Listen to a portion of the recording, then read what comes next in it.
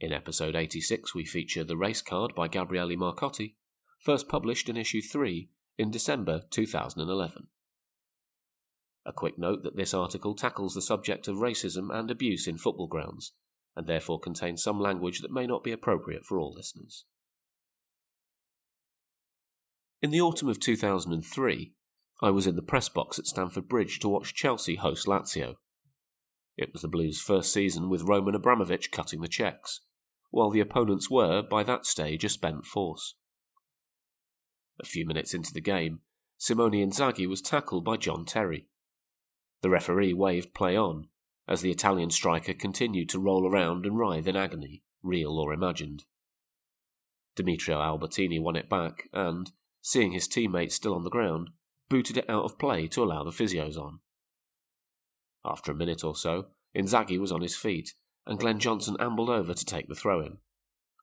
Angelo Peruzzi, the Lazio keeper, advanced to the corner of his penalty box with one hand in the air. Pretty unmistakable. Lazio had put the ball out of play because Inzaghi was down. Now they expected it back. But Johnson ignored him and, instead, sent it back towards his centre-back William Gallas. Boos rose up from the Lazio end. Gallas knocked it back to Johnson. More booing, now sustained. The guy in front of me in the press box grew excited. Very excited. He picked up his phone and, obviously chatting to his sports desk, said, It's starting. They've gone after Johnson and Gallas already. They're racially abusing him." By this point, the ball had reached Frank Lampard. Still more booing. But my colleague, evidently, hadn't noticed. Several Lazio players were now throwing their hands in the air. Lampard touched it back to Claude Makelele, who lofted it into touch, raising his arm and giving the thumbs-up sign. What happened seemed pretty obvious to me. It was the old question of whether you give the ball back when the opposition puts it into touch because one of their players is injured. In Italy, it was standard at the time. In England, less so. Makelele, freshly arrived from Madrid, realised what was going on and did the right thing. He even got some polite applause. All this, of course, was lost on my colleague. All he heard was the Lazio ultras hound and boo Johnson's every touch for the next 20 minutes or so. At half-time, he picked up the phone again to call his boss. He was positively glowing with glee as he told tales of vile racist chants. He wondered, when will they ever learn? And he cracked a joke about how laughable the punishment UEFA would inflict, in the unlikely event that they actually did anything about it. 8 years on, I have a slightly better understanding of how the media, not just in England but everywhere, works. And I'm not surprised that this guy seemed to have been dispatched to Stamford Bridge with the sole purpose of finding, quote, a racist fan angle. Nor is it much of a shock that he was so happy when he found it. We live in a relatively civilised world. Violence, anger and hatred are all frowned upon. Yet, for many, they're still very real feelings. And that's where stuff like this comes in. One thing you're allowed, or even encouraged to hate, is racism. An article about racist fans, unless it's the fans of our own club, of course, is actually comforting. It allows us to vent our hatred for the racists. And it makes us feel good because, well, we're not like them. Fascists rank just behind racists in the list of people who it's okay, if not encouraged, to hate.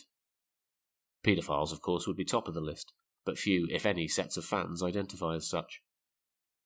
Just as racists offer us lovely audio cues to their racism, booing, monkey chants, etc., fascists clothe themselves in right-wing paraphernalia and make easily identifiable salutes. All that is great and wonderful to those whom are determined to fight racism and fascism because they're so easy to spot and verbally crucify. When the cues aren't quite as obvious, or you blatantly misread them as my colleague did that night, well, that's okay. They're ultras or hooligans, or the great unwashed or unenlightened. Mistakes will happen. In some cases, the misreading reaches grotesque proportions. I remember one newspaper having a go at racist Italian fans for calling Alvaro Recoba El Chino, which means the Chinaman, presumably because of his vaguely East Asian facial features. Never mind the fact that the term El Chino is actually Spanish, and it has been his nickname since he was a kid. Or, in fact, that he used to hand out business cards emblazoned with the words El Chino. And, if I may make a brief digression, it's worth noting that each culture has a very distinct sense of what is acceptable and what is not acceptable. That very same article about Recoba talked about his Oriental features. Now, I went to a university that helped define political correctness at its peak in the early 1990s. Oriental was a term that was exclusively acceptable when describing rugs. Why? Because the word Oriental carries with it geographic bias. Oriental comes from the word Orient, which means east. East of what? Why, east of Europe, of course. Using that word places Europe at the centre of the world, to the detriment of other parts of the globe. Of course, in the UK, Oriental as a term is fine and dandy with most people. But back to football. Whenever a racist incident occurs, and it usually involves a set of fans from southern or eastern Europe, UEFA investigates and doles out fines. Now, no matter how much the fine is, you can be assured that the media will describe it as laughable or derisory. €10,000? €50,000? €100,000? All laughable and derisory. And there will be calls for UEFA, or rather UEFA and FIFA, the mighty and fictional super cabal controlling the world game in the minds of many, who lump the two together at every opportunity, to, quote, get tough on racism. Fine. Who would disagree with that? Nobody. But what is racism? That's when things get a bit tricky. Yes, the monkey chants and booing of black players are racist acts, but they're not racism. Doing something racist and being a quote-unquote racist are two wholly different things. And in our self-righteous glee at pillorying the racist chanters, we often forget that. Those who engage in racist acts may be inveterate racists who are prejudiced and actively discriminate against those of a different skin colour. Or they may simply be people who do it to wind up opposing players or fans, or to seek attention, or to show how badass they are, but in real life they are in no way prejudiced. Unless you've got mind-reading powers, real ones, not the Derren Brown variety, or can look into somebody's soul, the best you can do is identify racist behaviour, not racism. And the reverse, of course, is also true. You might not utter a racist word in your life, and not make a single visible racist gesture, but you might still forbid your child to date a black person, or refuse to promote a worthy member of a different race, or simply hope that the black man on the bus doesn't take the one empty seat next to you. All of the above, by my definition at least, make you racist, and a far greater threat than the guy making monkey noises at Shaun Wright-Phillips or Mario Balotelli. Of course, this is not to say that overt racist abuse should not be stamped out. It should be, and in the most decisive way. Simply fining clubs evidently doesn't work very well. But there are other things you can do. Halting the game until the racist abuse stops has worked quite well in the Netherlands and Italy and elsewhere. What tends to happen is that the majority of the crowd simply get annoyed with the racist chanters because they've stopped the game, proving that few things are as effective as peer pressure in controlling behaviour. Another solution would be maintaining the system of fines, but using the revenue to fund a system of observers at matches, who would be responsible for identifying individuals and getting them banned. The real danger with the current situation is thinking that by banning overt racist abuse, we trick ourselves into thinking that racism has been eradicated. Because nobody is throwing bananas at players in the Premier League, we reckon the job is done. And that's simply not true. Racial prejudice is alive and well. It's just driven underground. The fact of the matter is that you can take all the black Premier League managers, top-flight referees, high-ranking officials at clubs, the Football Association, the Premier League, the LMA and the PFA, and fit them into a minivan. Oh, and it's not just an English thing. Nearly half the population of Brazil is black or mixed race, yet how many non-white Brazilian managers can you name? How many French ones, apart from Jean Tigana and Antoine Koumbaré? Dutch ones who aren't Ruud Gullit and Frank Rijkaard? Serie A has never had a black manager, domestic or imported. Neither has the Bundesliga. Spain has had 2, Rijkaard and Francisco Maturana, while the Premier League is up to 4, Gullit, Tigana, Chris Hughton and Paul Ince. The fact is that, unless they're players, agents, or members of FIFA's executive committee, black folks, with a few exceptions, simply don't matter in football.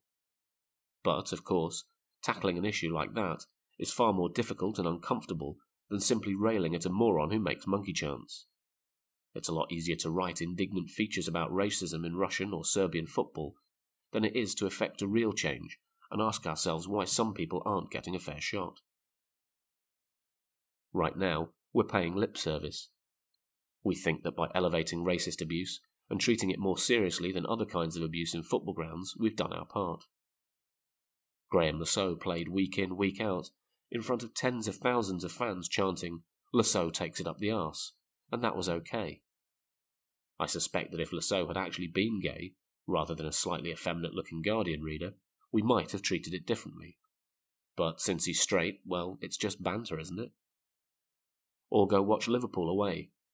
At some point you'll hear, "You look in the dustbin for something to eat, you find a dead rat and you think it's a treat, in your Liverpool slum." If you're lucky, or unlucky depending on your point of view, you might get the third verse of that delightful ditty which goes, "You piss in the sink and you shit in the bath, you finger your gran and you think it's a laugh, in your Liverpool slum."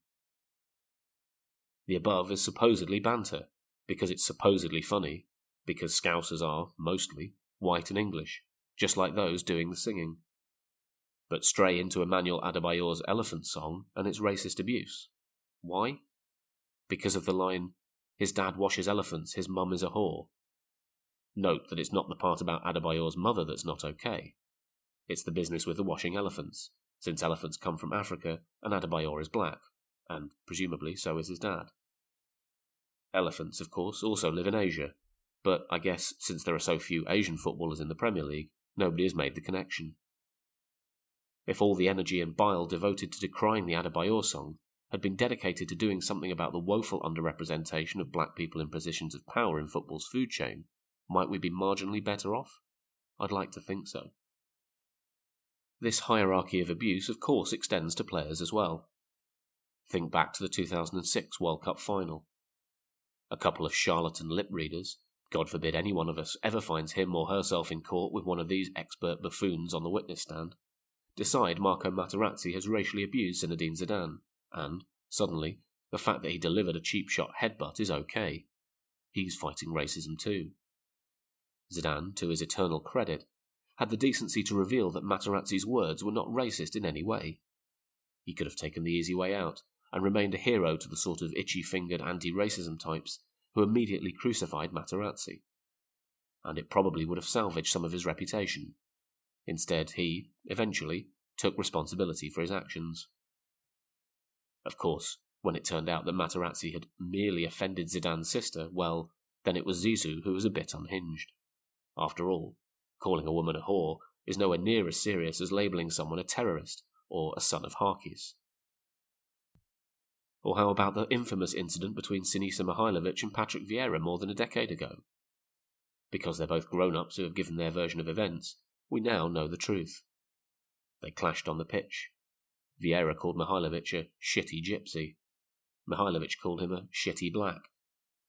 For some reason, much of the British media persisted with the entirely made-up notion that Mihajlovic had called him a black monkey.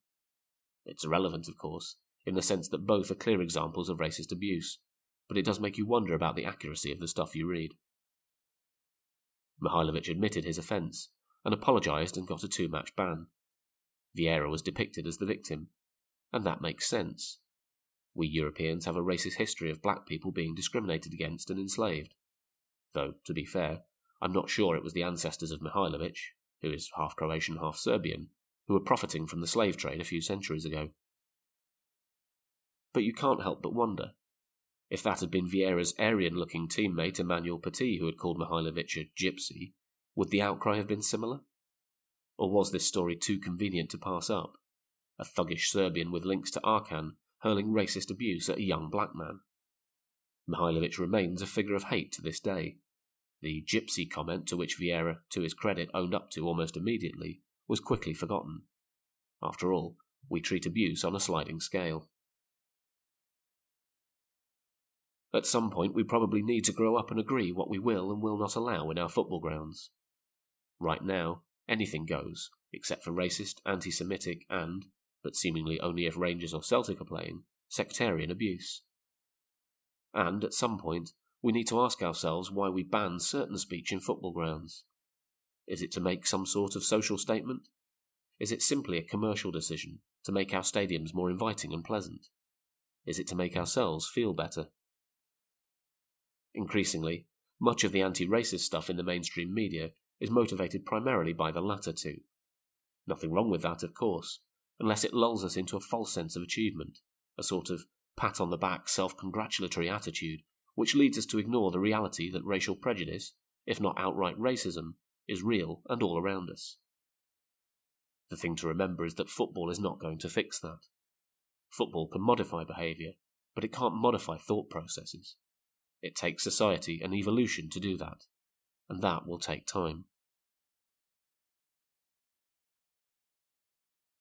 That was The Race Card by Gabriele Marcotti, first published in issue 3 in December 2011. That article, along with the nearly 600 others that we've published since March 2011, is available to read for free at theblizzard.co.uk. Non-subscribers get access to 3 free articles a month, while if you subscribe either in digital or print versions, you get access to the whole back catalogue through your browser, as well as ebook downloads of all our previous issues. If you have any comments, feedback or suggestions about these podcasts, you can email us, podcast@theblizzard.co.uk, or find us on Twitter @blizzard, BLZZRD.